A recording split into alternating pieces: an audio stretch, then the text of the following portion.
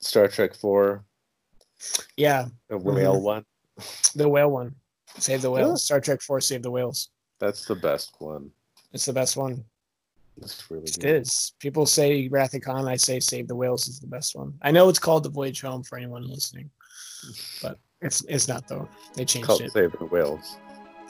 That's what Mm-hmm. it's called.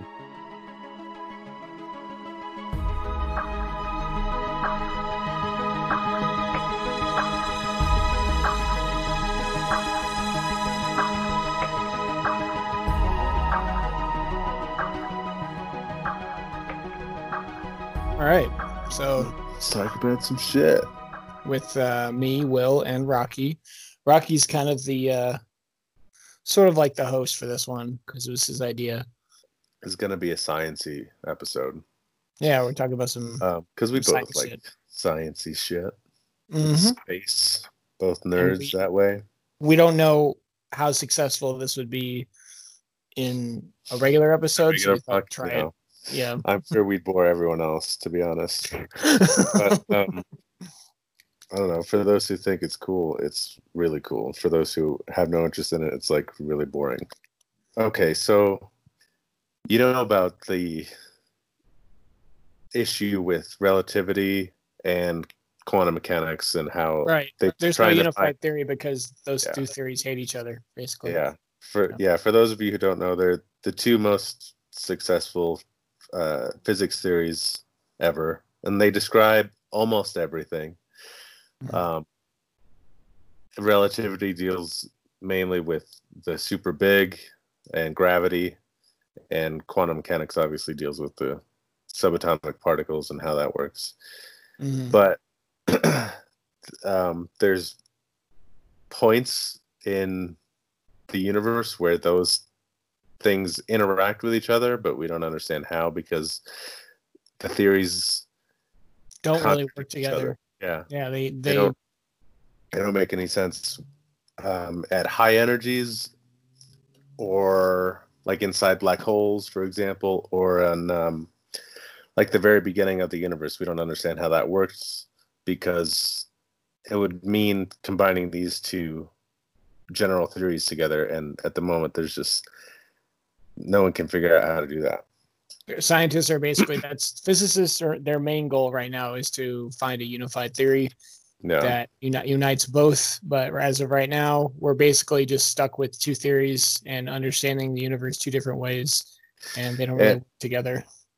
and one of the main problems is that space in relativity is continuous and not discrete uh, items of, it's hard to say, like pieces of space, but that's essentially what it's not. So in quantum mechanics, you have discrete particles and discrete measurements, and there is no continuous. It's either that or it's this other thing, and that's how it works in terms of like the electron shells that are over a nucleus of an atom. It's either here, the electron can be either here or it can be there. It cannot be in between. It's Right. weird. That's how it works. And obviously the particles are either there's no continuous size of a particle. It is what it is. Yeah. So that's one of the main issues. And so this dude, his name is Stephen Wolfram, and he's sort of like an independent scientist, I would call him. Like he doesn't work for a university. Anyone in particular? Yeah. Yeah, he's just like, and he made his money doing other things, so he doesn't get paid to do science stuff other than by like he published a book and then people bought the book.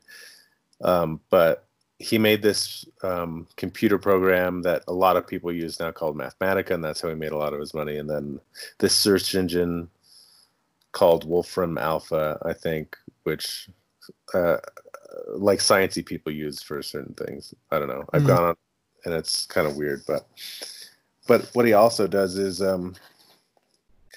he does this thing with this area of study called that deals with hang on, cellular automaton. or automata. So do you see this? Yeah. See what I'm showing you? Okay. Yeah. It looks like Minesweeper. Yeah. Yeah, it looks like Minesweeper. So called this is called the Game of Life, and it's basically an example of cellular automata, which is basically you have this grid, and then the yellow box is a yellow box is a populated grid, and then there's rules that control this little grid here, and these are the rules. Okay, each cell with one or no neighbors dies as if by solitude. So if a cell like this here, I'll just show you. I'll clear it, and if I start it, it'll just die right away, right? Right. Because that's one of the rules. If a cell is alone, it has no neighbors, it dies. Each cell with 4 or more neighbors dies as if by overpopulation. Each cell with 2 or 3 neighbors survives. And then for each space that is empty or unpopulated, each cell with 3 neighbors becomes populated. So there's 4 rules to this game, basically. And all you do is you populate some squares and see what happens. So this is like a very simple one. I'll show you what happens. I'll speed up the time. Let's say I just populate 3, and this happens. Okay. And that'll go on forever, right? Right. If I just populated 2, I think, yeah, they just die. If I go to 4, oh, wait.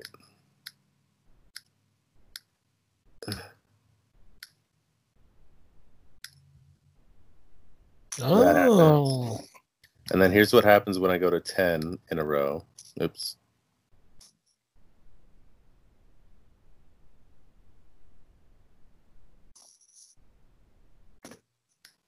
And if I speed this up, it's just that pattern over and over and over again. It doesn't really, it doesn't stop, and it repeats that pattern, right? So this is an example of cellular automaton. I hate that fucking phrase because I can never say it right.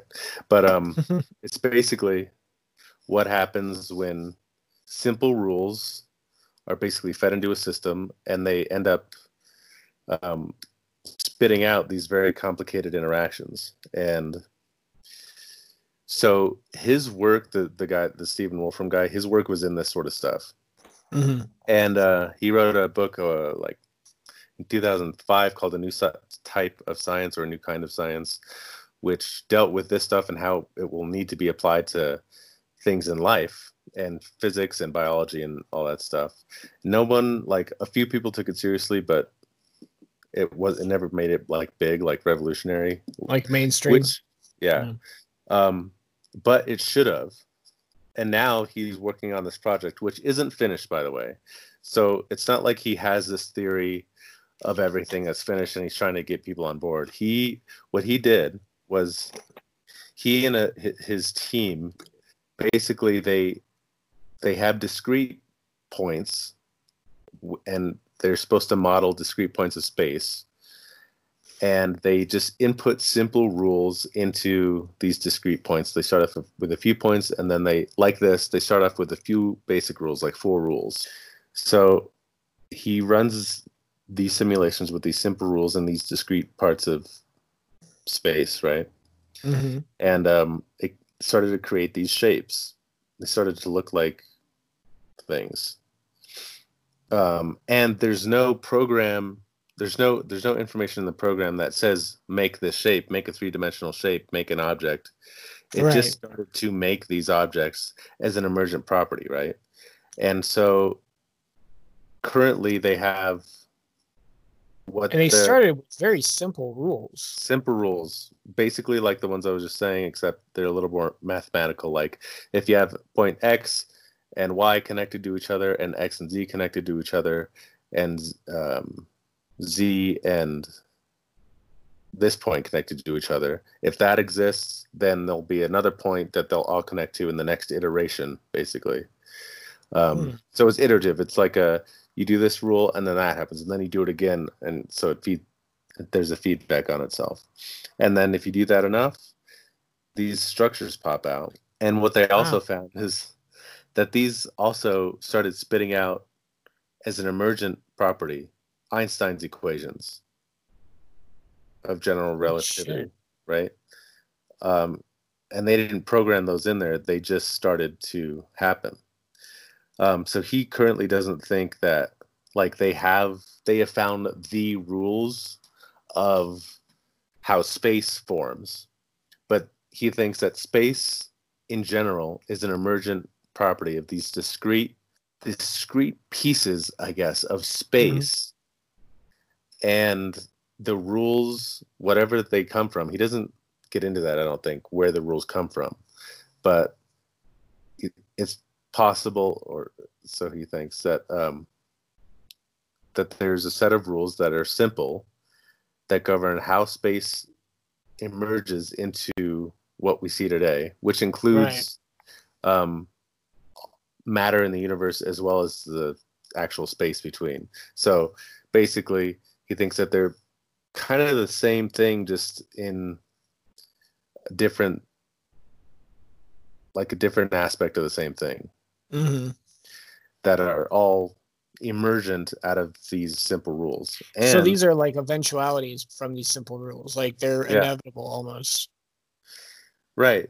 Like and the structures that he's doing, he has to do it in a computer, like with a huge computational power, because you have to run the iterations like thousands of times. And the limitations that he talks about are like, well, our universe could be the result of doing iterations like this 10 to the like 500 times, which is longer than any computer could if you left it on for. Yeah, you just couldn't. So that's a limitation where you might not be able to find out if you have the right rules, because one thing about cellular automaton like this is that you can't predict how it's gonna look down the line, even if you know the rules. Right.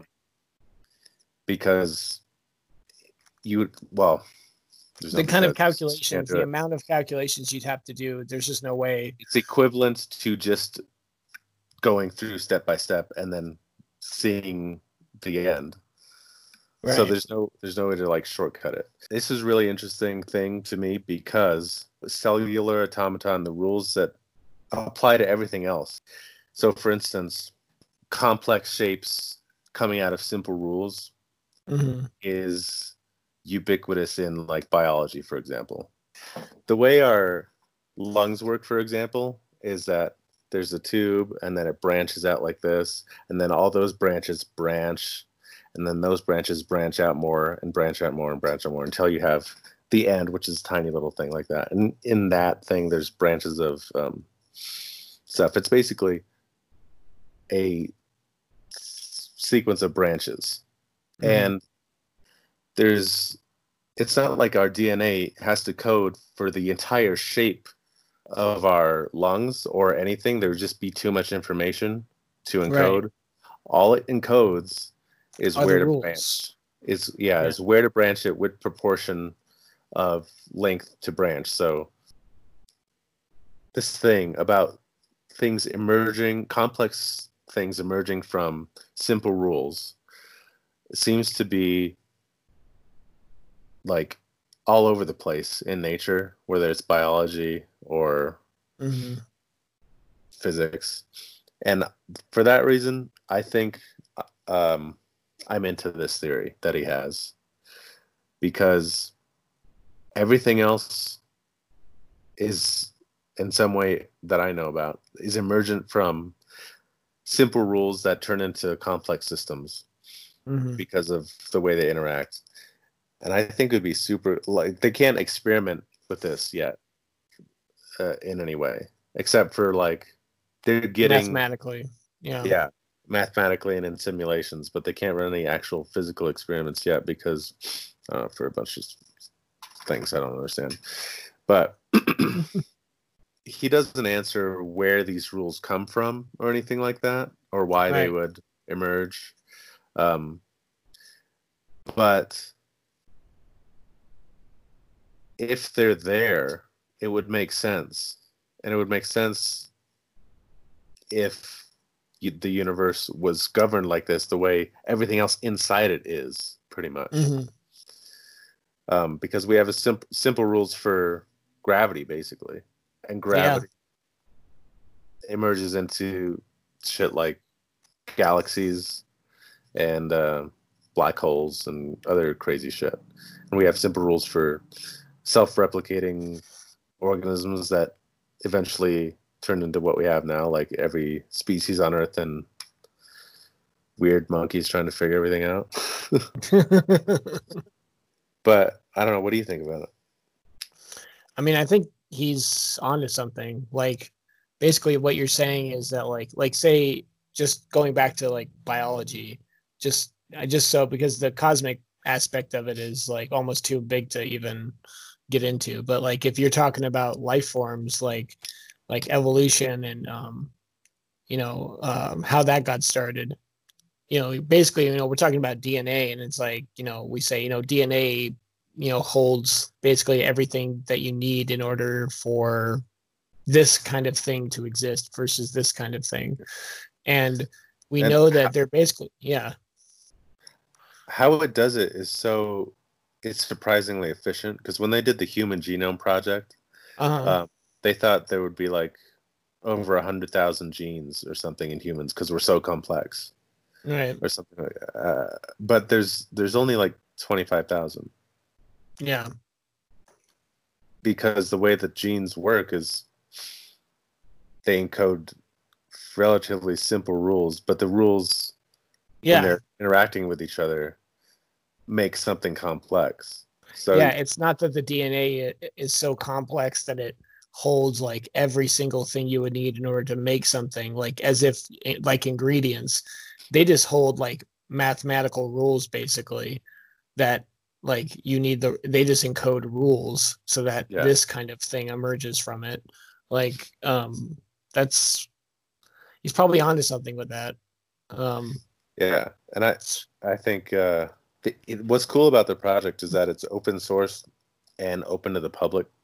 So what they're doing now is trying to find if they can basically find the rules that would model the universe, because they have these models that are spitting out like Einstein's equations and stuff, but they're not right. They don't know if they're if these rules they're using are anything like the rules in our actual universe. They're just saying, look at what happens when you apply these rules to these things. It looks like space of some sort. Yeah. And so they're allowing a whole bunch of people, whoever they want to sort of like contribute. And I can't, because I'm not smart enough for that. But that's really cool as well. Sort of like a crowdsourced physics simulation thing. Well, it's called citizen scientists. Like, that happens all the time.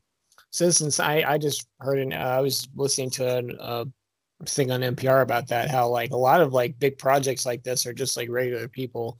I mean, they're super smart, but they're just like at home, like, and they do just, I'm going to do the coding for this particular aspect, and they just send it in and it's done, rather than having to fund like, and having to pay like 1 million people to figure this shit out. I think that's a feature of science, honestly. Yeah, instead of it being kind of something that's only owned by a few people. Yeah, and this thing in academia. I mean, science started out with just people messing around. They weren't like part of the universities anyway. Mm-hmm. Some of the greatest discoveries are just by random people who are just doing. And I have to share this. So in an article I was reading about his new like theory and models and stuff, it was this article sort of summarizing what he was talking about. But one of the in the article, the person says, while Wolfram's project is promising, it does contain more than a hint of hubris. Wolfram is going up against Einstein's and Hawking's of the world, and he's doing it without a life spent publishing in physics journals. Apparently, so they're saying like why don't you like chill, because you're not like a real physicist, to this guy. But like apparently they forgot when Einstein published special relativity, he was working at the patent office. Yeah. He was just some guy. Was not, yeah, he was just some guy. And then he published the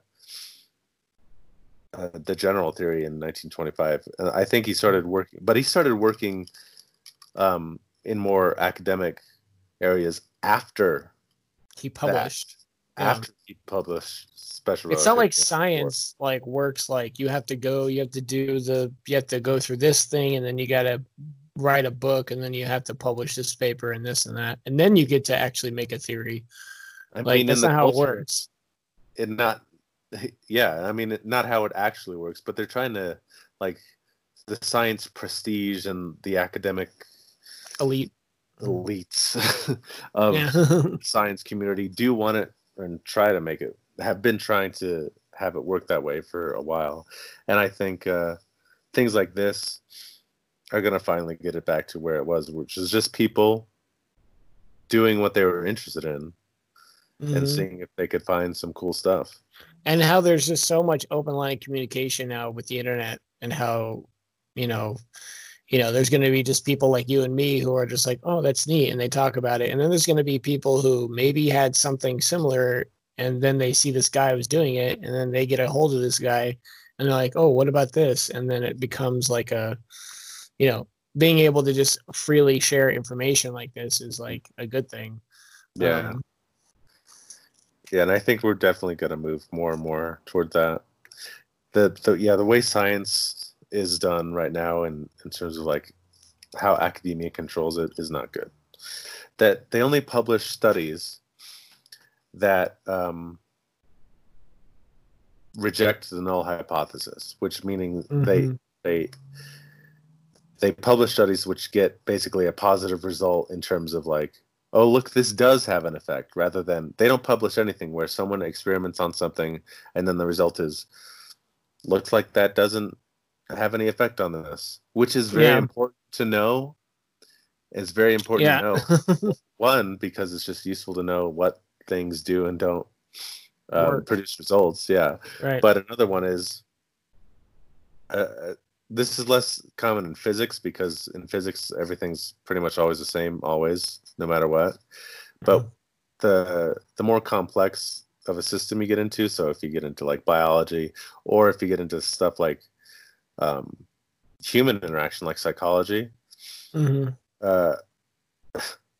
can, because there's such a wide variability in what you're studying, which is basically people, and you're trying to control for that with by randomizing groups, but you're really randomizing college students, which is not that. But even if you randomize optimally, like all the groups you had in the studies, there's still going to be, just by coincidence, positive results that only happen because that have nothing to do with the actual thing you're trying to see if it has an effect. It just happened to happen because of the variability. So if you have like 1,000 experiments showing that this, say they're trying to see if like being exposed to being slapped in the face makes people more inclined to buy cheesecake, which is the kind of experiments they do. Right. So say you do that experiment 1,000 times. There's one experiment where a non-insignificant part of the population, which when exposed to getting slapped, will choose to buy cheesecake afterwards. If you do that enough times, you're gonna find a result that looks positive. But they don't publish all the times that the experiment failed, basically, that didn't result in anything. And you see science, and you also, even if they do like publish those results, or they kind of just put the whole study out there, positive and negative, like, it doesn't help when like kind of clickbaity media gets a hold of it and then just puts in the headline, sensationalizes and says, how many times have we found life on Mars, and then it turns out that, well, maybe we found, I don't know, and that was the actual, like, that's how, that was the contents of it. And you know, people just get burnt out because they're just like, okay, did we find it or not find it? I don't like, you know, they don't take this shit seriously. Yeah. But yeah, that's one big problem, is that the media that doesn't understand what the study says, first of all, and then there's a problem with the study in that it doesn't understand really the result a lot of the time, especially in psychology. And I'm saying this as someone who studied psychology a lot in college, but I mean, you don't have to take my word for it. There's psychology always depressed me. I didn't like, it's a rabbit hole. You want to talk about black holes and how fucked up they are? Sure. Black holes is crazy, man. Right? Yeah. Mm-hmm. Like because I was working at, you know, I was working when it was open, when I was still like actually like going up there. They actually took like that photo of that black hole, you know, that supermassive black hole. And that was fun to talk about because a lot of the people who would go up there for the tours, they weren't stupid or anything, they were just normal people. But there's people who like kind of they knew exactly what I was talking about. And then there's other people that like I was talking about black holes and things like that, and they would just blow their fucking minds.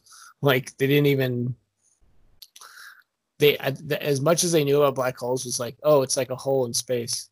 Like it's like yes and no, but not really. But no. You know, like, but I was a while ago, like when I worked at overnight shift, I would watch videos, and one of the things that I would watch about was black holes, and I thought I understood black holes back then a little more than I did, and now I started watching those videos. I was like, oh, that's weird. That's a lot weirder than I thought. One of the things that I learned from that stuff was light. The reason light can't escape the black hole isn't the reason I thought. First of all, there's like two main reasons. One is that near the event horizon, it looks black because any object that's like in front of it that's having any light reflected back towards you gets stretched out so much. And what they call it, redshifting, is basically when something's moving away from you super fast, and if someone shines a light at you, it's going to look stretch light out like this. When light waves contract, it gives off a bluish glow, and then when light waves are stretched, it's like reddish. That's why most galaxies that are like billions of light years away in a picture, they look red because they're moving they're moving away from us. Yeah. They're not moving this way. I think Andromeda is blue. With Andromeda is blue shifting. Coming towards us. Right. But so if you're falling into a black hole or anything that is, or if you're shining a light like that and falling into a black hole, it's the same thing. Yeah. But the light doesn't look red. It just gets stretched so much that it's not in the visible spectrum anymore. Because red is the last visible, is the last vestige of the visible spectrum. Yeah. And when it goes beyond that, it's like doesn't look like anything to us. You just can't see it. But that's not the most crazy reason why light can't escape the black hole once it's in the black hole. Yeah. And this is going to sound, I'm sure you know this, but to everyone else, the reason is that any direction the light moves once it's in the black hole is toward the singularity of it. Right. And you can't, like, if you were inside a black hole, there's no direction you could look or move which is further out. Because time and space change, are warped toward the singularity. Yeah. So basically how I was explained is space becomes time-like. So moving through space, any movement you make is in the same direction, just in the future of the singularity. Yeah. And so that's why basically the reason nothing, including light, can escape the black hole is because doing so would mean traveling backwards in time. Yeah. Because the black hole warps time so much and space so much that when you move in any direction, you're moving through time towards one single point. Single point, singularity. In any direction. Yeah. Yeah. When people think of it like, oh, you go in and the singularity is this thing that's at the bottom or something, and you're falling toward. It's like that's not really. They're still thinking of it as space as this empty thing, right. And the singularity is a point that's sitting in the middle of empty space. It's like no. The singularity is like basically the eventuality of all space and time inside the black hole. It's literally the only place you could go at that point, and everything that exists to you at that point. At that point, yeah, the outside universe essentially doesn't exist anymore. It's gone. Because and things inside the black hole are also gone to everyone else outside. They don't exist. Well, that's why it's a cool name, but that's why I would explain to people when we really got into this, when I had time during the tours I would give, but like when I would talk about this, I was like, that's why they call it the event horizon.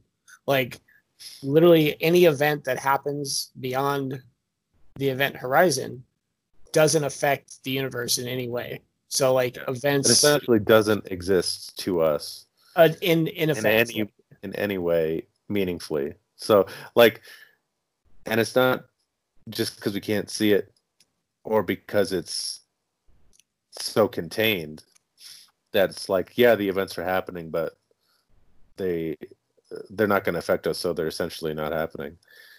They're just not happening really to us at all, and they never will, because time slows down so much at the past, like at the very, like here's the event horizon and then here's the black hole, and if you're here, time essentially stops if you're looking at something falling into the black hole. Like if you had a buddy and he fell past the event horizon, you'd essentially see a still image of your buddy right at that point, and then they would eventually redshift and then disappear. Yeah, like it wouldn't look like he was falling towards anything. It would just like there was it's like a still image. But to him, nothing would change. He wouldn't feel like he's frozen. He would fall in with no problem, but he would see the rest of the universe essentially go away. Through time. Everything else in the universe would speed up so much that he'd see the end of it.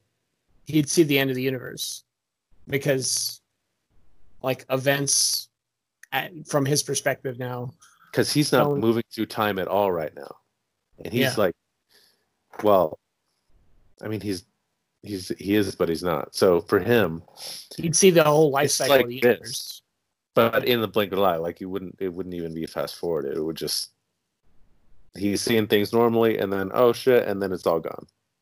Yeah. And then the black hole is the only thing that's your whole life that exists. And that's some fucked up shit, man. Yeah.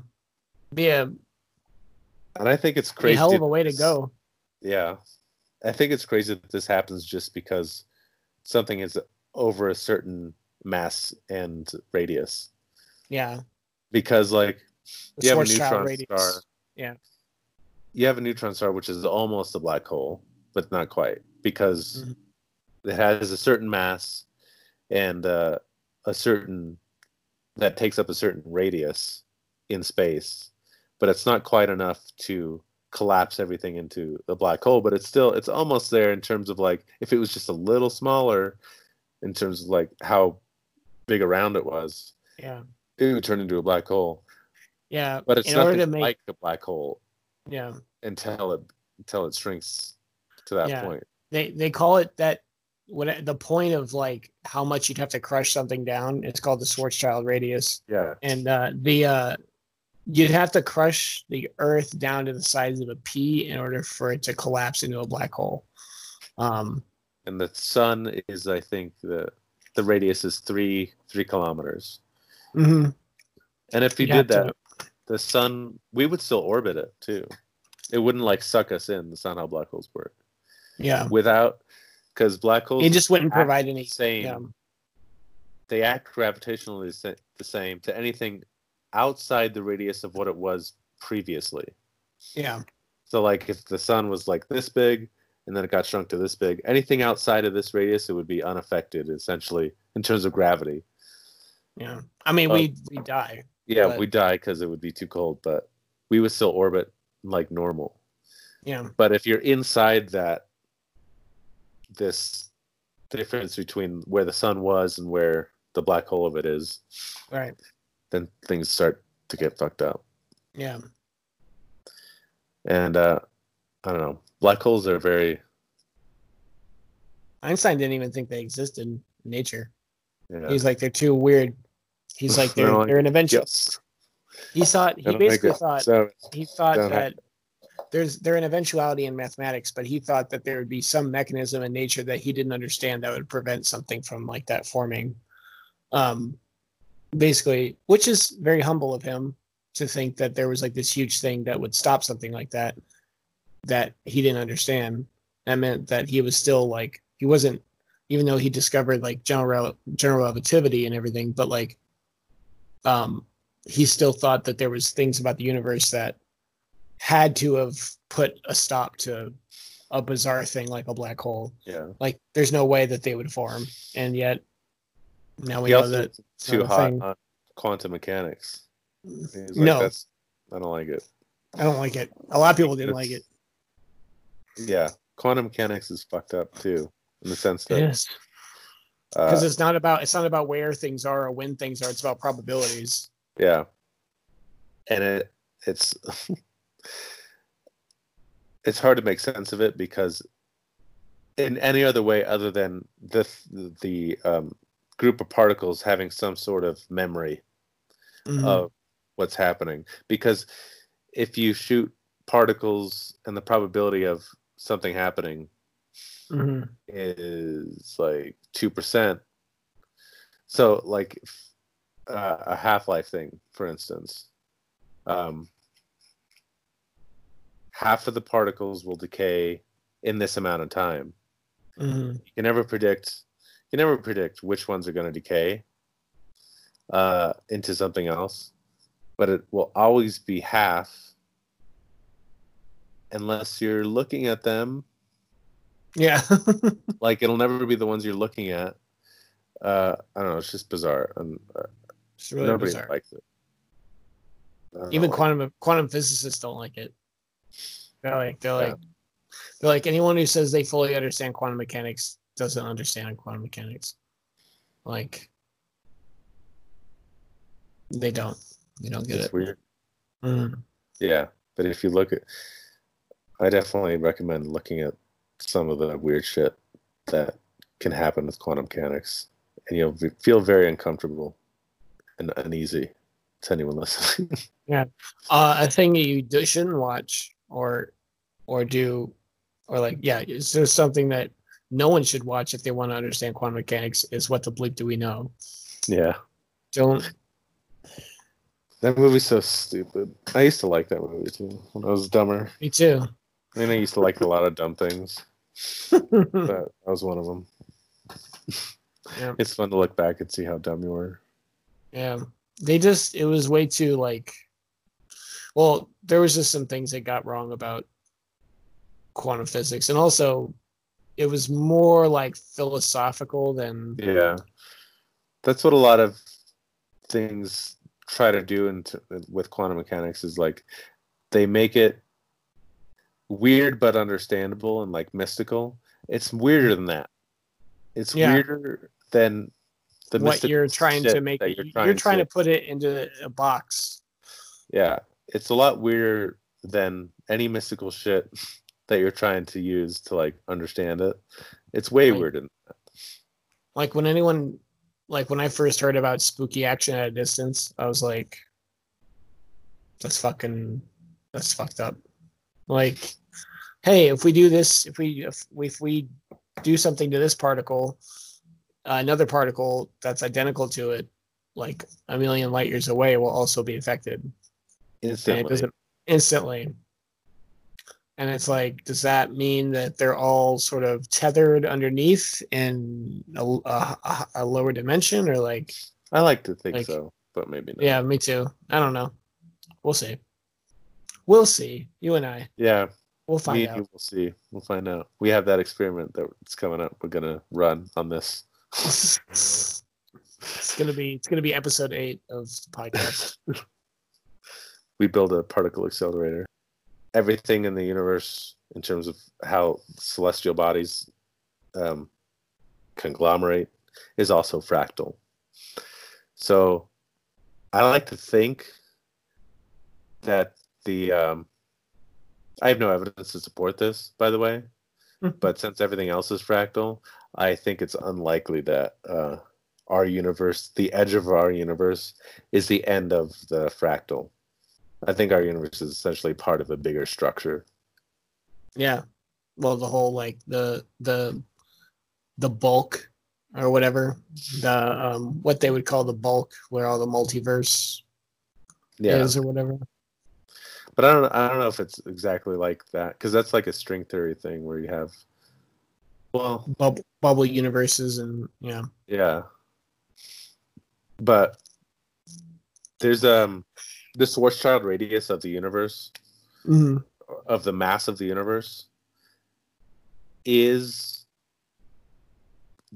what we can see of the universe. It's pretty much, we could be in a gigantic black hole. A black hole, yeah. The whole universe could be in one, meaning our universe could have come from another one that collapsed a black into hole. A black hole.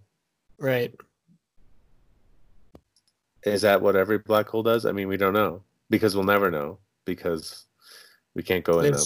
Well, there's someone who might get an idea, but they'd be killed, and then they wouldn't be able to relay any information.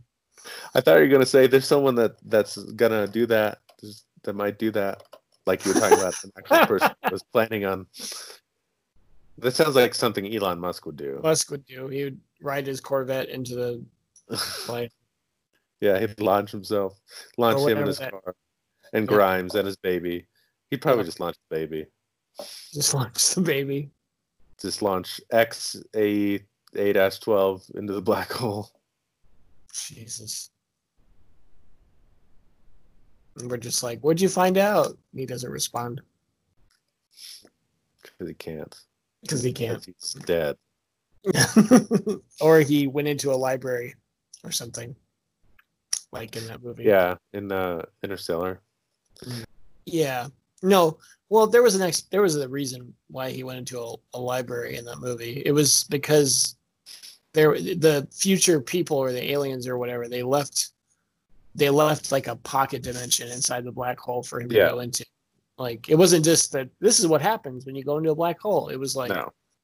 I liked that part of the movie. I didn't think it was stupid. And also I liked even if it could turn out to be not true, but I like the idea that gravity is so weak because it can interact through dimensions.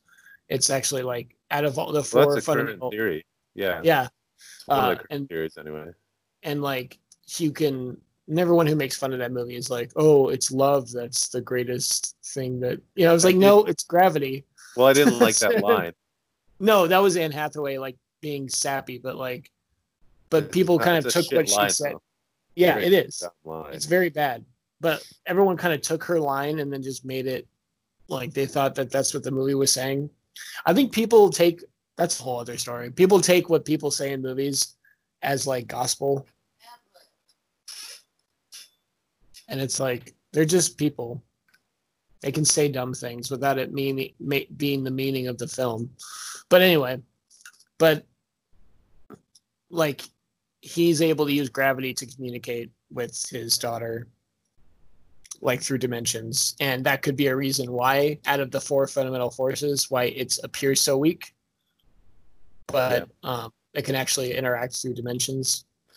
That would be nice because if we ever get into like multiple dimension stuff, then it would be nice to be able to communicate through dimensions like that. Yeah. But if not, we're screwed. As far as I know, there's no way to. You could do it. You could theoretically do it through entanglement. I saw something. I forget what it was, but it was an article. Because the current theory is that you can entangle particles and they'll affect each other faster than light, but you can't send any meaningful information through them. Yeah. Because they're always changing. So it doesn't matter what you do. You'll never be able to send, because no one's going to be able to tell whether that was a signal from you or whether that was just the particle doing this. Yeah, unless you got confirmation, which would take the speed of light, so it would be useless. But I was looking at an article. I can't remember where it was. I will find it. Maybe I'll send it to you. But it was talking about how they're using entanglement in a way that they didn't think was possible, which was they were actually sending meaningful information through it.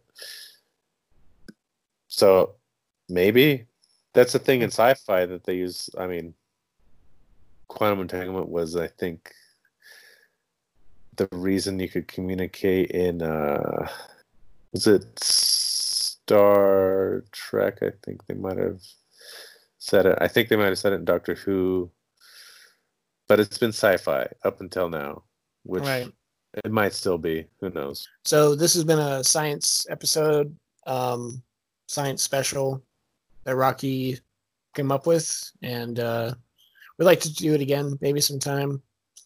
It'll be fun. We'll see how it'll be fun. We'll bring some more topics next time. This is kind of a trial version of it, but I think it went pretty well. Yeah. If you don't like it, it's because you're stupid. That's okay. All right. Well, bye, guys. It was fun. Bye. I'm stopping recording. Bye.